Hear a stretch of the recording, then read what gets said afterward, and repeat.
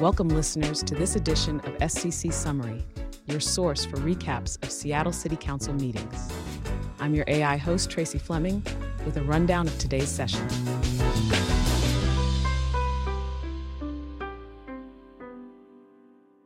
Affordable housing, homelessness. Take center stage at Seattle City Council meeting. The Seattle City Council tackled two major issues facing the city: affordable housing and homelessness, during its Housing and Human Services Committee meeting on Tuesday. The meeting, chaired by Councilmember Kathy Moore, began with a presentation from the Office of Housing about its efforts to create and preserve affordable housing across the city. Michael Winkler, director of the Office of Housing, explained that the department relies on various funding sources like the housing levy, payroll tax, and development fees to subsidize affordable units. We use different income level calculations like 30%, 50%, and 80% of area median income to determine eligibility for our rental and homeowner programs, said Winkler.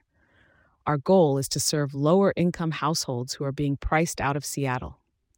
Kelly Larson, deputy director, noted upcoming affordable housing projects in Mount Baker and Lake City that will add over 500 income-restricted apartments. She also discussed the need to analyze the impacts of the multifamily tax exemption program that provides tax breaks to developers who include affordable units.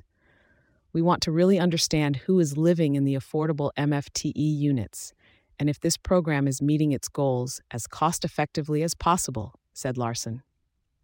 Next, Human Services Department Director Tanya Kim and Interim Homelessness Director Chris Clayson updated the council on the department's efforts to address homelessness. Kim highlighted the opening of two new shelter programs, Raven Village and Salmon Bay RV Village, that provide spaces for over 150 individuals and families.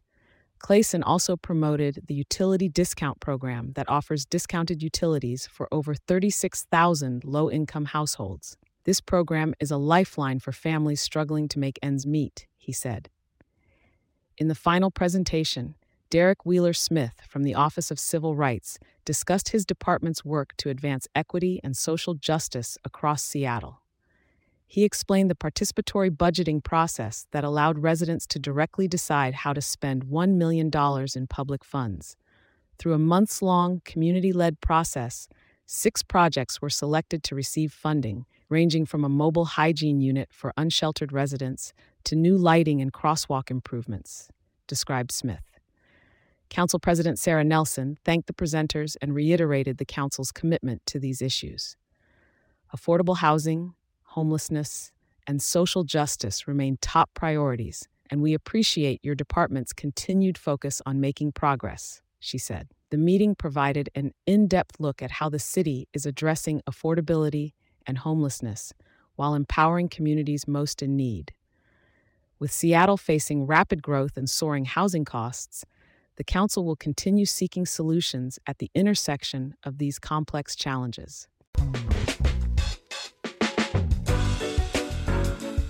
That wraps up our recap of today's Seattle City Council meeting. Subscribe for more updates from your city leaders. Leave a rating and review on your listening platform, and subscribe to sccsummary.substack.com to receive AI-generated summaries of Seattle City Council meetings. This is Tracy Fleming signing off until next time on SCC Summary. Thanks for listening.